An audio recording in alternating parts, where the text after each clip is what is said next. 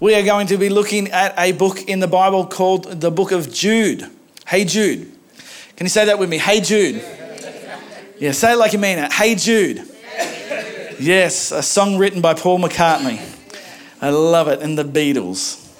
Let me pray to begin with. Father God, I just thank you for your word. I just ask, Lord God, that we will be able to dive deep and see what you want to say to us today out of this book. Lord God, we thank you for the opportunity to gather together freely, knowing that in some parts of the world, this is impossible, where people don't even have copies of the Bible, where they have to smuggle pages in and out. Lord God, may we not take this for granted. May we be blessed to be a blessing. May we take this opportunity that we have to receive, take it seriously, so that we get to give ourselves. Freely we receive, freely we give. So we thank you for your word in Jesus' name. Amen. All right, who here has ever read the book of Jude before? Oh, there you go. Well done. Jude is one of those books that you'll blink and you'll miss it. It is right before the book of Revelation where all the fun stuff breaks out. And Jude has got a lot of fun stuff in it as well, but it's one of those books where it's blink and you miss it because it's over in 25 verses. It has no chapters. It's just basically fits on one page of most Bibles. And you'd think there, well, that's an easy one for you to pick, Chris. You're taking the easy option. Ha ha ha. It is one of the most complicated little books that you could come across. And I'm only going to be able to touch on a shade. So if you have some interesting perspectives on the book of Jude and you're hoping me for deep dive on that specific, catch me at the end and we can have a deep dive on some of those interesting thoughts. But Jude is the name of the writer of this book. And the interesting thing about this writer is this writer has a brother who has written another book in the New Testament. He's the brother of another.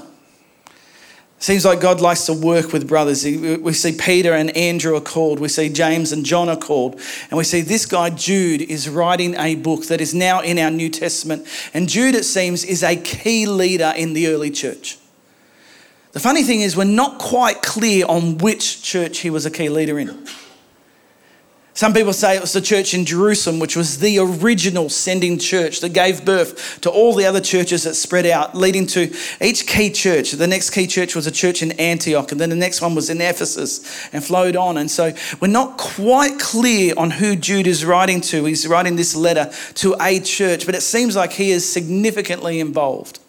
And his brother, who has written another letter before, is James.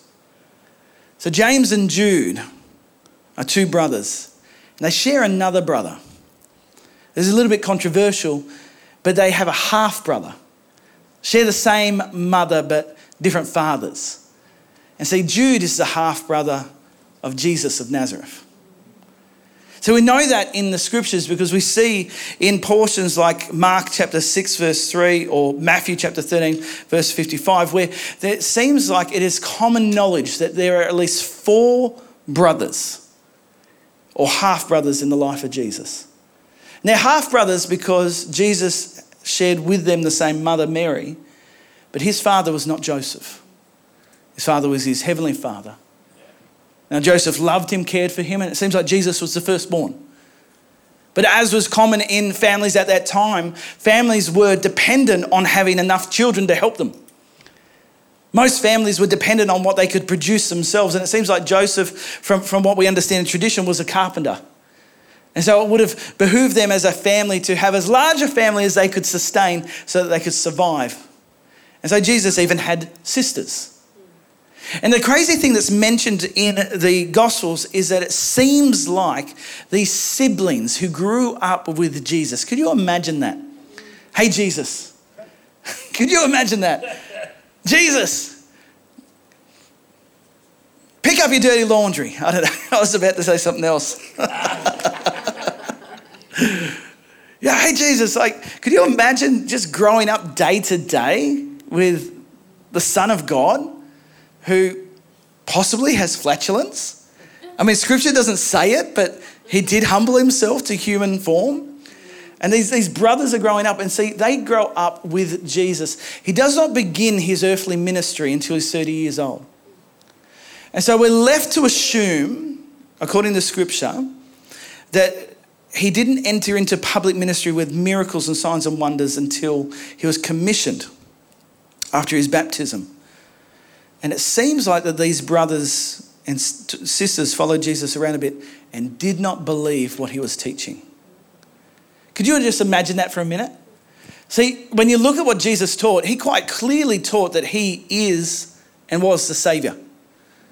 He put himself on the same level as God. That's why in some instances, the religious leaders went to pick up stones to kill him. Jesus was not saying things that were not uncontroversial. He was saying to them quite clearly.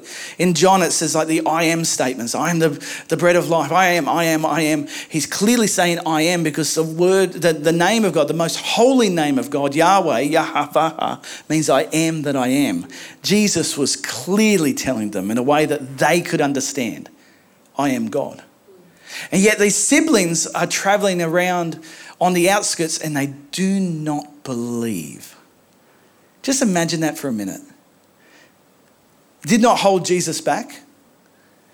There's no evidence of him going around begging his family, oh, please, please, please. It's interesting, his mother believed him. She's the one who experienced the miraculous birth, but the others didn't.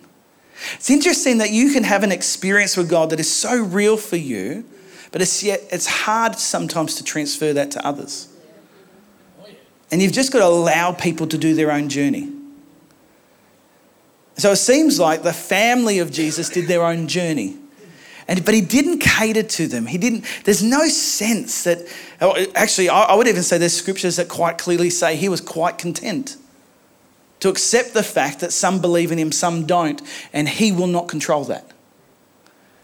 He's here to do what he's here to do. But the amazing thing about these brothers and sisters of Jesus is that after he died, was buried, and rose again, they had no excuse. And it seems like after that reality, they all came to faith in Jesus, which is another reason for me on the proof of the resurrection of the dead. Scripture does not hide the fact that these people who were closest to him denied him. You think if somebody was writing the Bible in a way to convince you in no uncertain terms that Jesus is the one to follow, that if you were designing it yourself, surely you would have it so that the family members bow down and worship Jesus from the moment they were born. Oh, they just knew he was the Son of God and he did this and he did that and it was amazing. But Scripture captures the honest reality of people's responses, whether it's good, bad or indifferent. That's what I love about the Bible. There's no hiding the humanness in the Bible. We actually learn more about people in the Scriptures, about humans, what it means to be a human, than we even do, I think, about God. Because God only allows us to understand him to the extent that he reveals himself. We actually learn more about us and what it means to be people created in the image of God. And so if you were writing the Bible yourself, surely you'd write it in a way to convince people, hey, they bowed down and worshipped him from the beginning. But these family members only followed him after there was no uncertain terms. Oh, I guess I can't deny it now. Just imagine me and Jude. We know about doubting Thomas. But I wonder if Jude is just kicking back there at McDonald's one day and Jesus walks in, resurrected from the dead. Jude lets out a word that I can't repeat. And from there, he chooses to follow Jesus of his own volition, along with his brother James, and it seems like the other family members, because he cannot deny the truth. And for me, that's another proof of the resurrection of the dead. And so the book of Jude, it's the only writing that we have from this brother. I do need to mention that Jude is the Greek transliteration of the name. You want to know his name? Yeah. It's Judas. Oh. Jesus had a brother named Judas. But the translators felt like it was a bit on the nose to have a book in the Bible called the Book of Judas.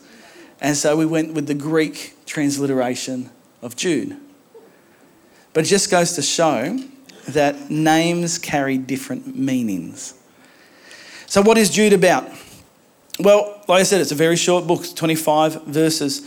And Jude is writing for a purpose. We'll find in a moment that he was writing to cover something else and got news about this church that he's working with and quickly penned, I think, a bit of a shotgun of a letter.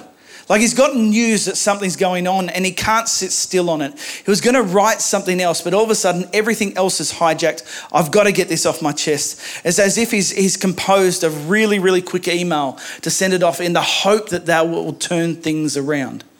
And whenever I read the Bible for myself and my own note-taking Bible, I'll try to put in there with each book what I think each book is about. So I'll see like Matthew is the book of the King of the Kingdom.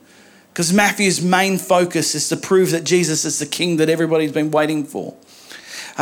When I read the book of Acts, I read about the reality of the church. So I just write that in. And so for this book, the book of Jude, for me, I would characterize it in two ways.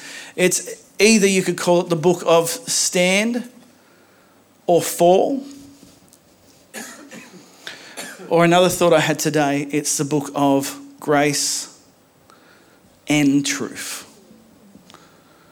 Stand or fall, grace and truth.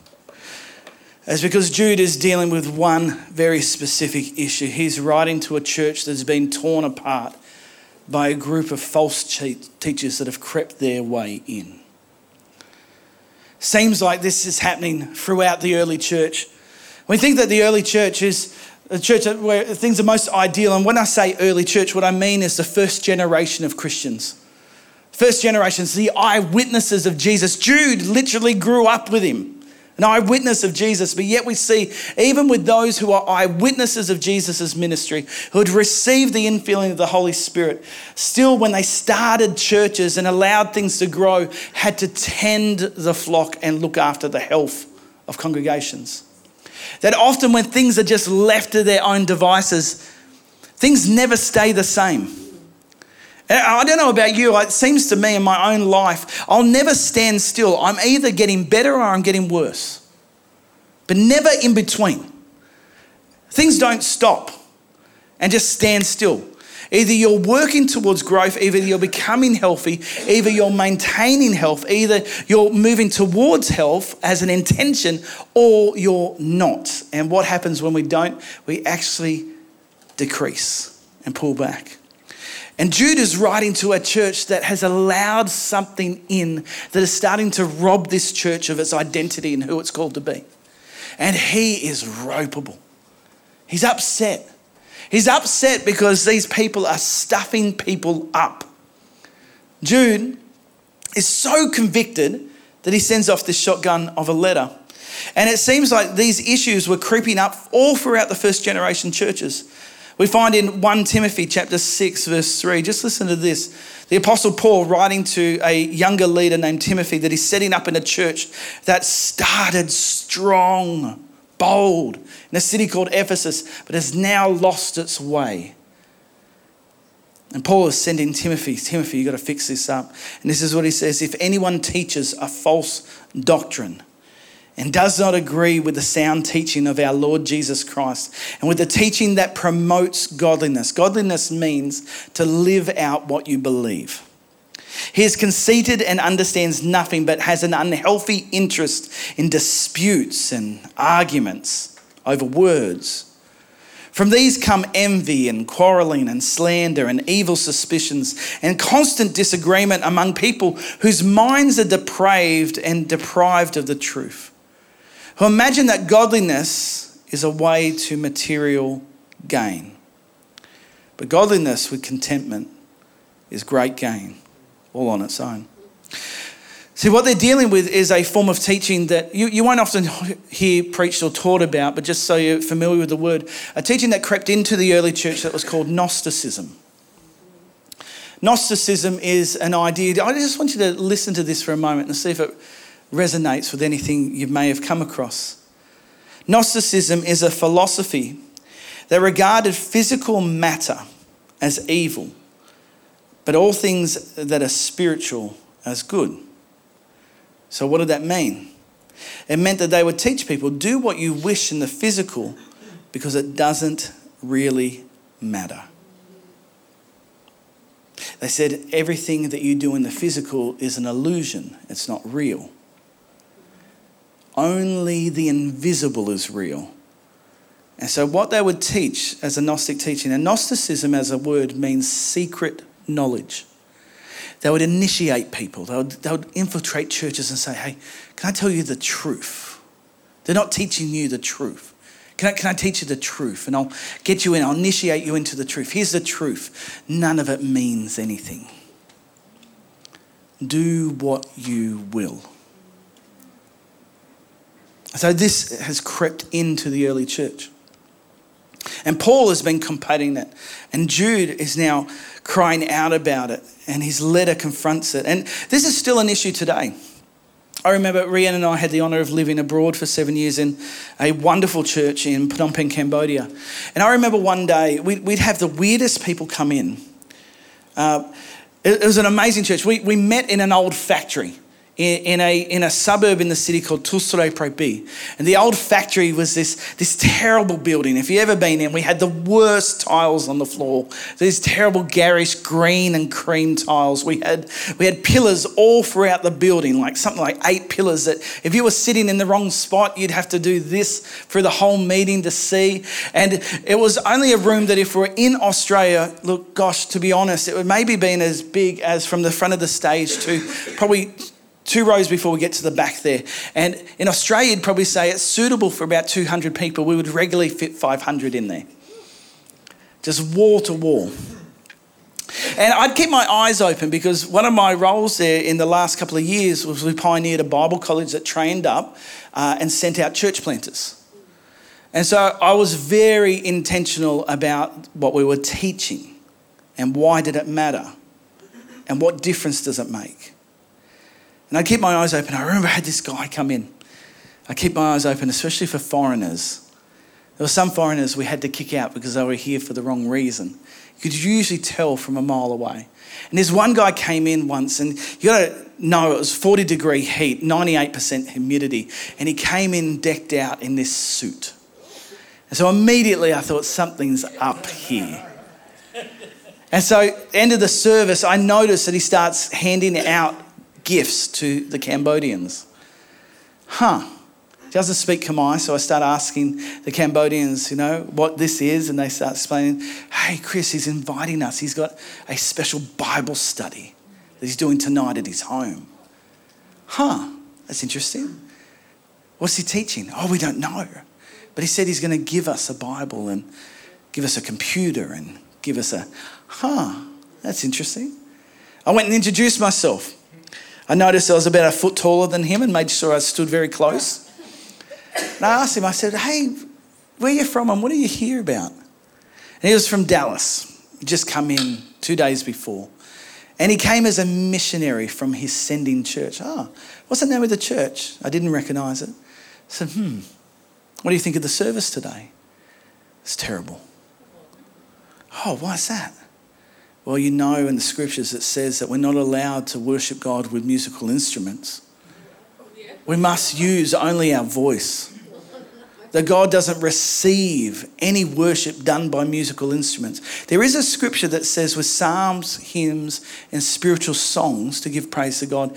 And there was a cult started that took that verse and built an entire belief system around it. Completely ignoring the fact that King David used a ancient guitar to rock out to the Holy Spirit and headbang and bump along. No, that was then. Now we're in the new covenant. And in the new covenant, we do not use stringed instruments or anything that you can push. No, only a voice. So it really sucks if you're a terrible singer. And we had an interesting discussion where basically I said, you're not welcome. I said, this is a new work. This is first generation Christians. And you're coming in here to sow confusion. And you didn't even have the honour to come to us as the leaders and bring your disagreement to us first to see if we can journey together. You've crept your way in and you're bribing people. So I just want you to know this. I'm going to go to everybody that you went to today and I'm going to start saying to everybody I know in the church that you are somebody to steer clear of. Now that might sound pretty bold, but it's serious. What people believe matters. And people would come in and take advantage of this. That wasn't the only one, but that was one of the more fun ones. Jude is dealing with false teaching that has crept into the church. And so what I'd love to do, just for the next few minutes, and we will not be having a late night, is that we're going to be going through the book of Jude together. And so if you have a Bible with you or you have it on your devices, go ahead and open it up. And we're just going to go through it verse by verse, and I'm going to do my best to unpack some context here. I won't do this with every book that we study in the Bible. In fact, most books are way too big to begin with, but this one works. And so Jude chapter 1, I'm going to be reading from the Christian Standard Bible. If you follow along with my preaching, most of my preaching comes out of this translation. I believe you should read whatever translation you understand the best. Most of the English translations are excellent. The reason why I like the Christian Standard Bible is that it straddles the line between a literal translation of the Bible and a dynamic equivalence translation of the Bible. And so here's what it's meant by that. Literal is, as much as possible, let's do word for word translations. But for anybody who knows another language, you know that sometimes word for word is impossible. It just can't translate. It doesn't make sense. And so what the translators of the Christian Standard Bible have said, as much as possible, we'll do literal. But where it just does not make sense in the English language, then we'll do our best to interpret it. And that's like the NIV is a dynamic equivalent, the New Living Translation dynamic equivalent, where they've taken portions of the Bible and they've done their best to interpret it into today's language. There's still room for them, but I would say they're probably less close to the original intention. And so for me, the reason why I preach from the Christian Standard Bible is I feel like it's the best balance of the both. You won't get me saying to you have to use one Bible over the other. All right, Jude. I like this. He starts by stating his name. Just imagine this, Judas. Yeah, I'm redeeming that name. Jude, a servant of Jesus Christ and brother of James. First thing I just want to highlight there, Jude is the half-brother of Jesus, but yet he does not claim that as a position of authority. I love that idea. Yeah, I'm James's brother. You know us, we're half-brothers of Jesus, but here's what we ultimately are. Just like you, we're servants. Ooh, I love the kingdom of God. There is no position for priority. There's no position for anybody to say that I'm closer to God than you. We are all together. All servants. And the word he uses there for servant is a servant by choice, not a slave. Not a conquered person that's been stripped of my life, not somebody who's been taken away. No, I'm somebody who's freely come and said, I want to serve. Jude, a servant of Jesus Christ and a brother of James, to those who are called, loved by God the Father, and kept for Jesus Christ. What you'll find throughout the book of Jude is that he often talks in threes, which I think is beautiful because he's hearkening to this reality that God is three in one. And so he talks about the idea of being called, being loved and being kept. You know, we're called. Every single person is called into a relationship with God. It's up to us to respond. We're all called, but we choose to be chosen. Loved. John 3:16, for God so loved the world, he gave his only begotten son. But kept, the idea is that everybody who has chosen to follow Jesus for themselves have received as a down payment the Spirit of the living God. And he is that witness that keeps us and guides us. We're not alone.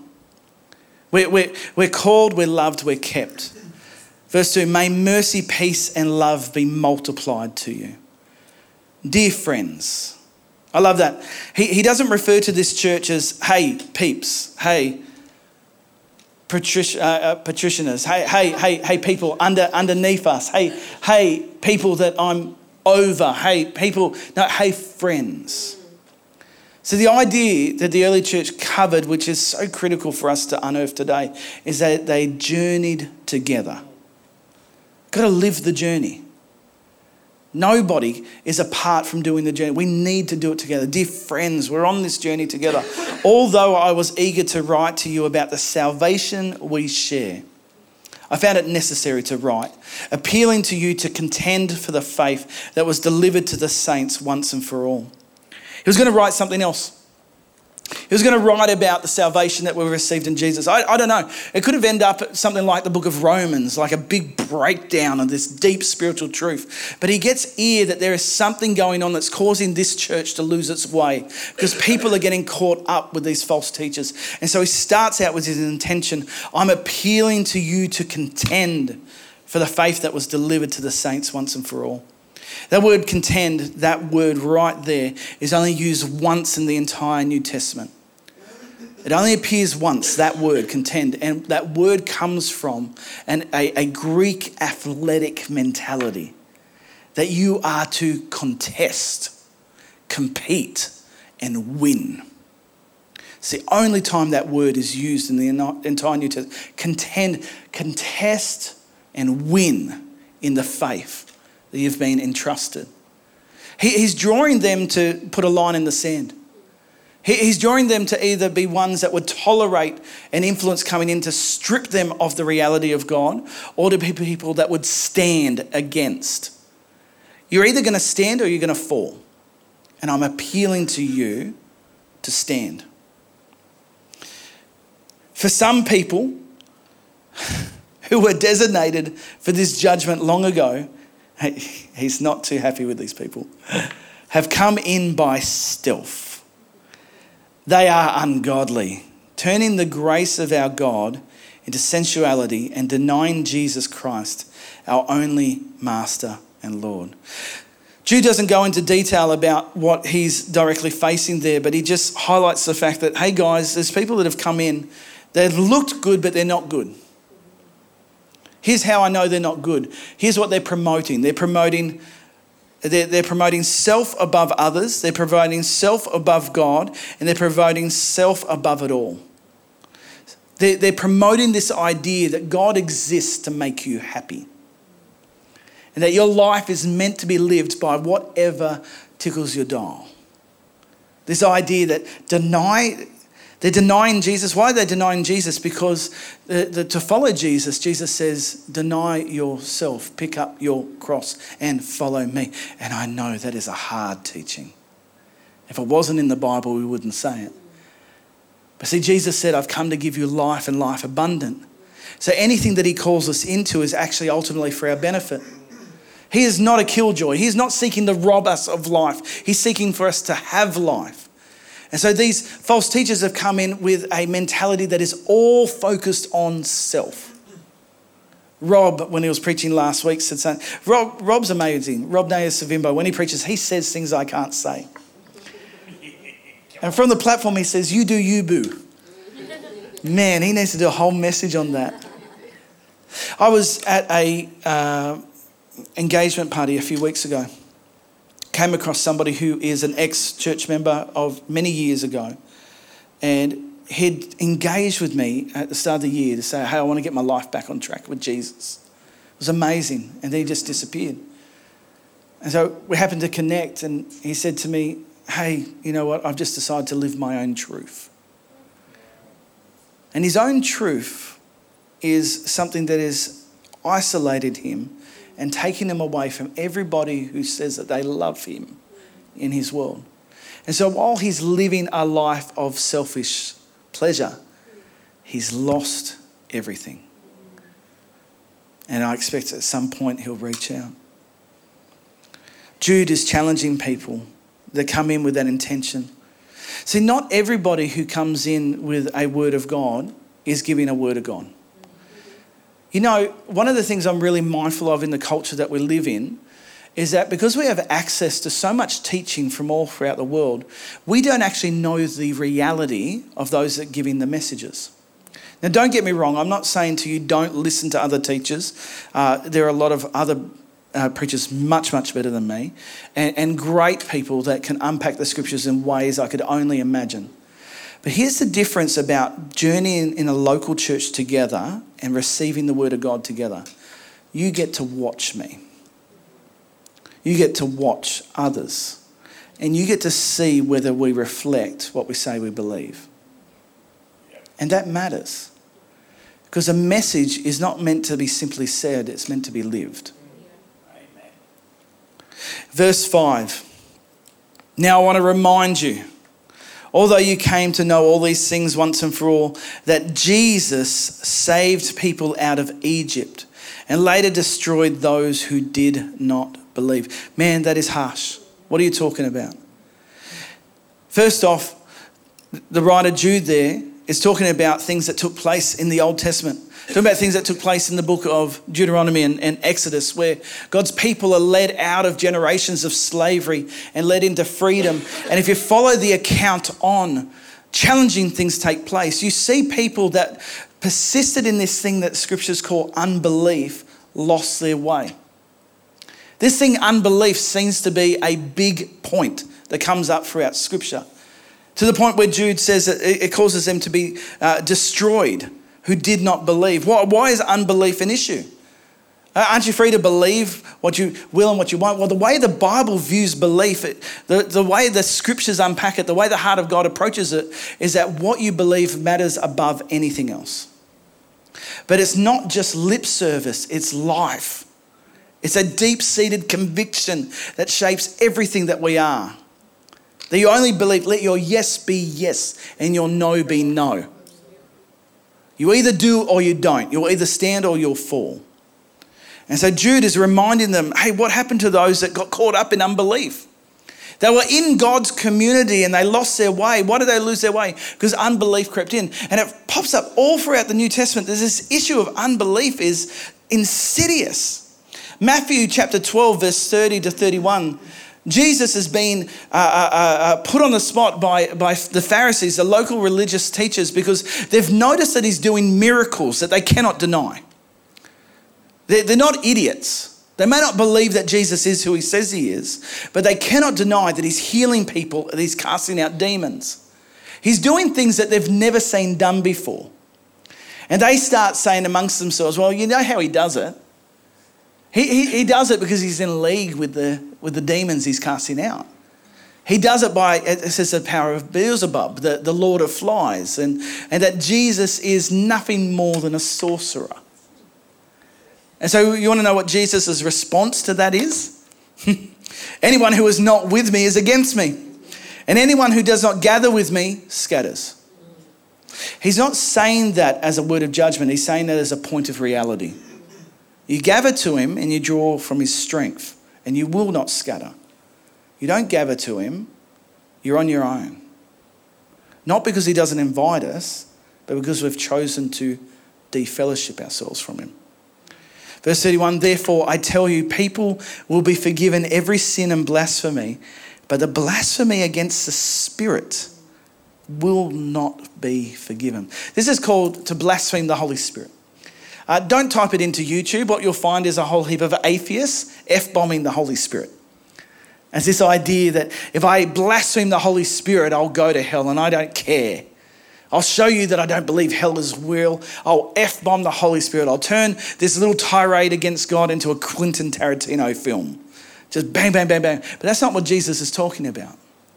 Context is they were saying that the miracles he was doing were done by the power of something else. What's he drawing attention to? It's unbelief. You don't actually believe the truth. And it's because of unbelief, you're blaspheming the Holy Spirit.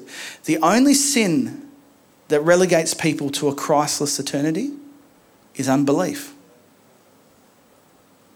You can be forgiven of anything if you repent.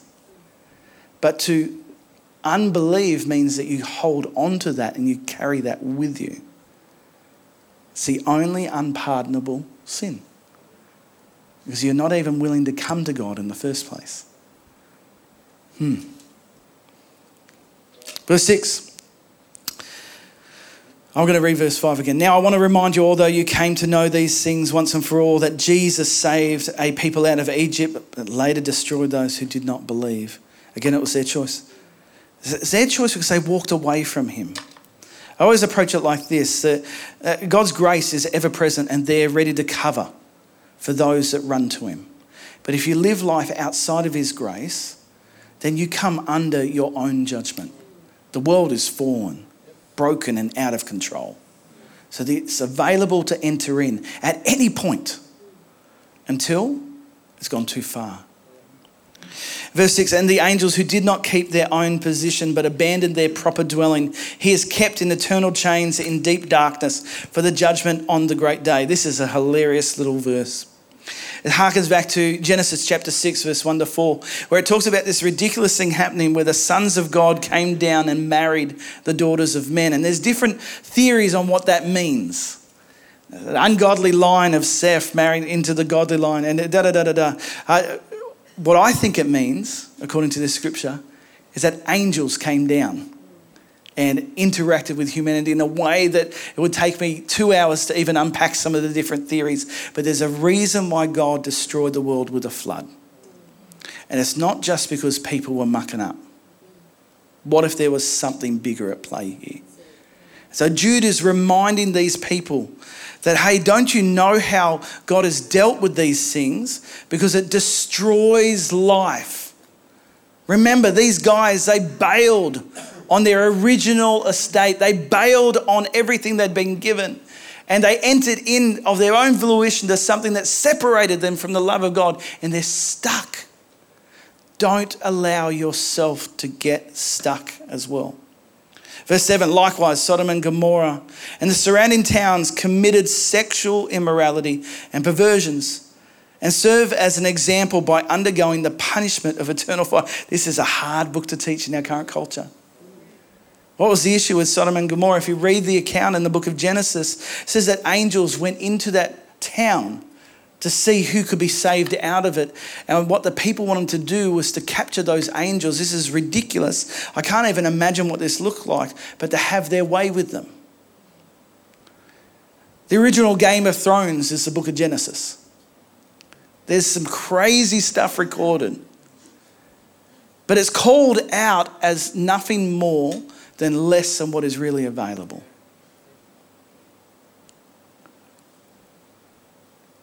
Verse 8, in the same way, those people relying on their dreams, these people, he's now talking about the false teachers, defile their flesh. So he relates these false teachers to all these people that have gone ahead and just stuffed everything up. In the same way, these people, relying on their dreams. Can I just submit to you, not everybody has a dream from God. Not everybody that sees a vision from God. We need to test the spirits, Scripture says. Everything should align with the Scriptures. If anybody ever comes to you and says they've dreamed a dream that cannot be clearly connected into the reality of revealed Scripture, or test the spirits somehow, or be accountable, it's okay to question it. See, that story I told about the guy that comes in and says it can only be vocal instruments, that comes from somewhere. That comes from somebody reading a scripture and totally out of context, turning it into an entire movement. No, read the whole flipping book. Connect the dots, mate. Come on. David rocked out with a Gibson Les Paul.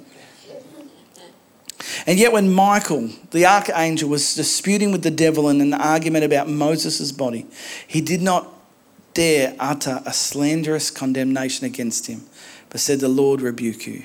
This comes out of nowhere. You will not find in Scripture this account.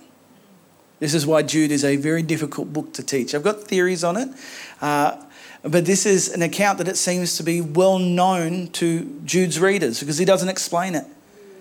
It says, hey, you know about this account where the archangel Michael, an angel, disputed with Satan for the body of Moses. Here's the theory behind that, and all I can do is give you a theory, okay? Here's the theory. We know that Jesus, on the Mount of Transfiguration, before he was crucified, was revealed to three people, Peter, James, and John, as the glorious one. And they saw him in his majesty. They saw him for who he really is. They were shocked and amazed. And it says that two others appeared on the mountain with him, two others that had passed on. One was Elijah, who had ascended to heaven in a whirlwind to represent the prophets and to affirm in the mouth of this witness that this is the one that they've all been waiting for. And another appeared who was there, and his name is Moses. And he was there to represent the law because Moses was the one who received the law of God. And it was to be in the mouth of two or three witnesses my ways are confirmed. And so you had Elijah represent the prophets and Moses represent the law, and then you had the voice from heaven speak. There was no uncertain terms. This is Jesus. But the idea is, how did Moses end up there? And so here's in Jewish tradition, this is what they believed. They believed that when Moses died, before he was able to pass into the promised land, and he was buried, that God in his goodness resurrected Moses, and that it was the archangel Michael, who represents the angel of the resurrection, that disputed with Satan because Satan said, no, he has to stay in the grave. And they had a dispute. And the dispute that won out was the promises of God. He will see the promised land.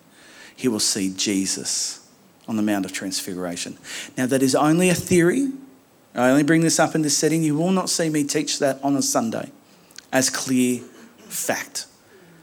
But it's here in the book of Jude. Why is it here? Interesting. Verse 10, but these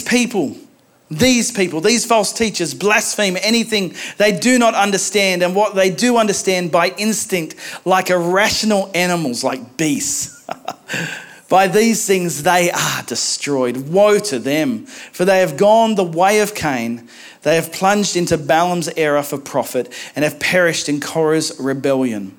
The way of Cain, the error of Balaam, and the rebellion of Korah. These are three accounts from the Old Testament. Cain is the first account with his brother of bringing a sacrifice to God. Cain brought the fruits of his land, of his produce. His brother Abel brought the fat of the land, a sacrifice that cost him so much more.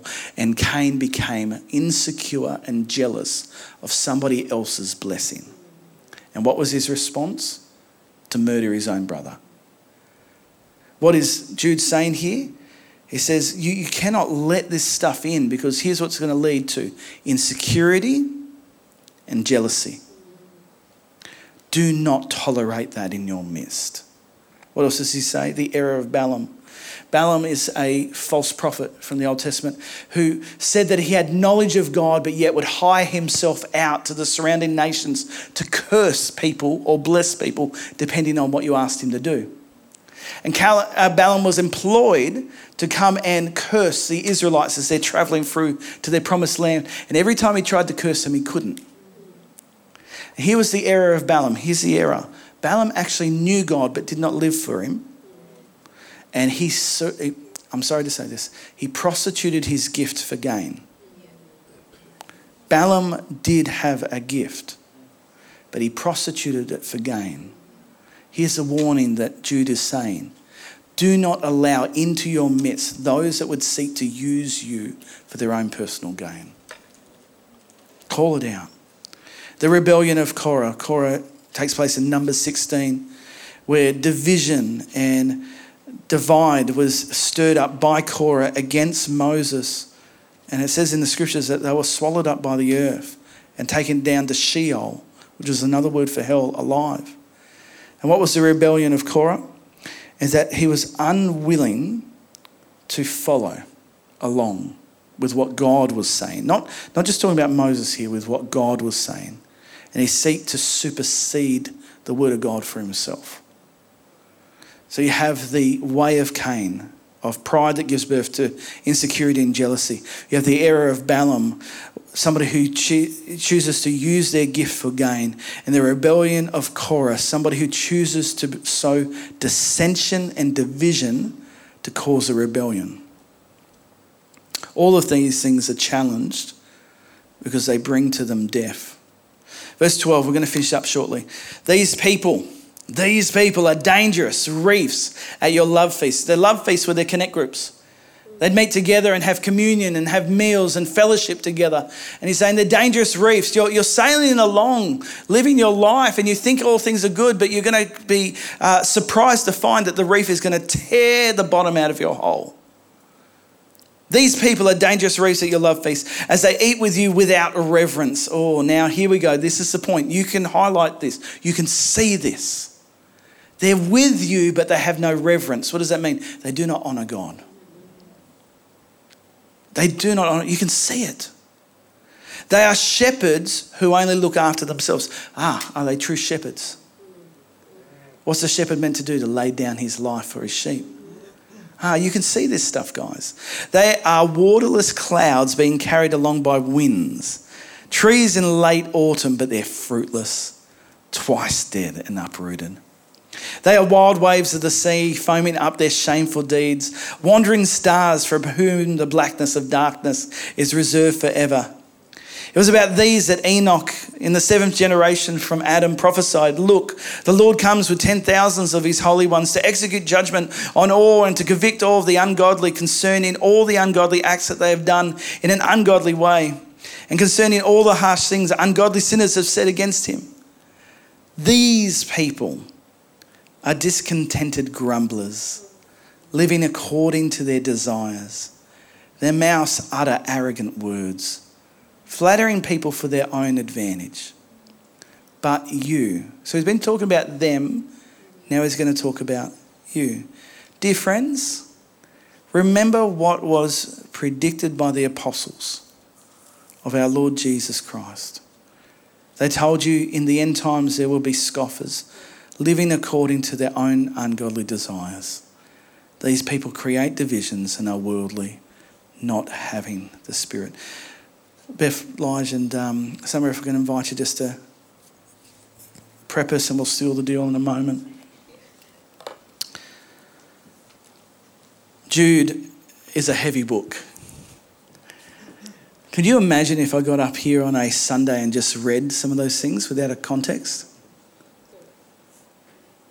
No, it's easy to, I'm mindful that we have to help people understand why. Because again, Jude's writing to people that understood this stuff, okay? He's writing to people that understood what the way of Cain means, what the error of Balaam was, what the rebellion of Korah is. We're in a culture that doesn't. I'm not saying that's a bad thing. I'm saying that it's important that we give context to these things. Why is it in there? Because I believe with all my heart that the way of Jesus is the best way. I'm not in this because I think that we're better than anybody else. I'm not in this because I think that our job is to look down on anybody else. I actually honestly believe with all my heart that Jesus is real, just like his half-brother Jude, who didn't believe in him but now does. I actually believe Jesus is real. I actually believe that Jesus is who he says he is. I actually believe that he lived. I actually believe that he died, and I actually believe that he rose from the dead. I actually believe that his Spirit lives in us if we choose to allow him. And I believe this matters because here's why. Jude is writing to a church that started strong and is starting to fall apart. And here's the warning to us. Things don't just stay the same. They either get better or they get worse. I wish it wasn't that way. I wish that we could just do something once and it's done. But things are either decaying or getting healthier, depending on what we choose to do with it. I turn 40 next month, and I got to say I'm the heaviest I have ever been in my entire life. Things are slowing down.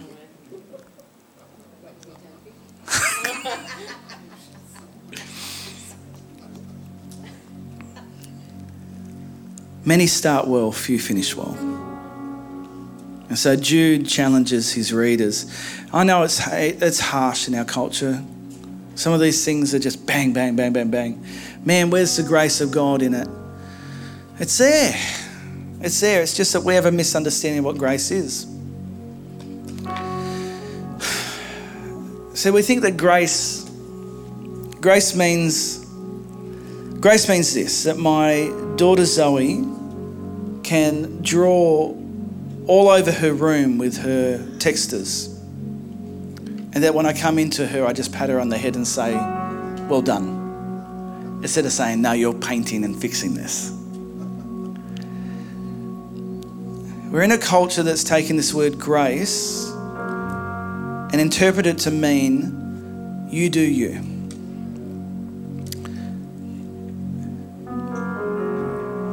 It's a little bit Gnostic. The physical doesn't matter. Doesn't matter if you're addicted to this substance. Now, can I just be clear here? I believe that as a church, we should journey with anybody at whatever stage, okay? People do not need to be perfect to walk through these doors at all. Let me just be honest though, I will protect the pulpit and we will not just give the microphone to anybody, but anybody is welcome to journey with us. And anybody who's willing to go on a journey of growth, we do not have an expectation, you've got to meet this milestone, you've got to do that, you've got to get to... No. What we believe is our job is to help you encounter God for yourself and he'll do the transformation. But we will call out the truth, because if we can't call out the truth, what do we have to stand on? We need to do it with as much love as possible, understanding that every single one of us is only in this position because of the grace of God. But what is the grace of God? Is the grace of God meaning that I can choose to do whatever the heck I want? Or that I choose to bring my life to bear with the conviction that I have that Jesus is real and our life actually matters? It means I'm quick to say sorry when it's my fault. It means I'm quick to repent when I stumble. It means I'm quick to reach out to brothers that would lift me up when I feel like I'm weak. It means that I take responsibility for myself and I don't wait for somebody to fix me. I come to the Holy Spirit. Here's what grace really means. If you look into the original meaning, it means unmerited favor and enabling power. It's one of those words that is two-sided coin. And if you just have one side, unmerited favor, that's beautiful, that's sweet. No. Flip the coin. Same word, dual meaning. Both meanings are critical. The other side of the coin says enabling power. God would never call you into anything that he wouldn't empower you to do. He would never invite you into anything that he would not empower you by his Spirit to live. God is not a killjoy. He's not looking to point at you and say, you suck, you're not good enough. He does not set anybody up for a failure. God in his goodness desires for us to live out of what it means to be truly human. And to be truly human is to live as an image of God, an image bearer of the one who created us.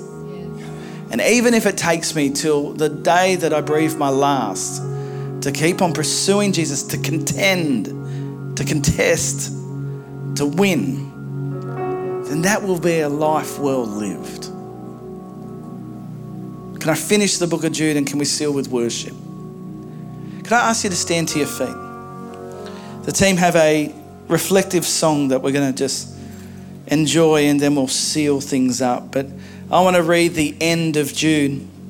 I know a lot of what he said is heavy, but I want you to hear this end. If you have a Bible that sometimes puts headings at different parts of the scriptures, one of the headings you may see here is a benediction. And a benediction is a blessing, is a word spoken. And so Jude has challenged this church, hey, be mindful, stand strong. But this is how he seals it.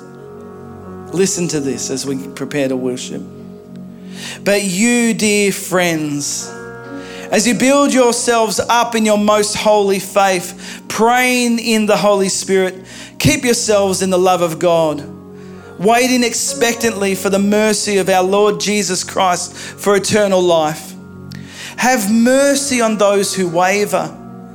Save others by snatching them from the fire. Have mercy on others, but with fear, hating even the garment defiled by the flesh.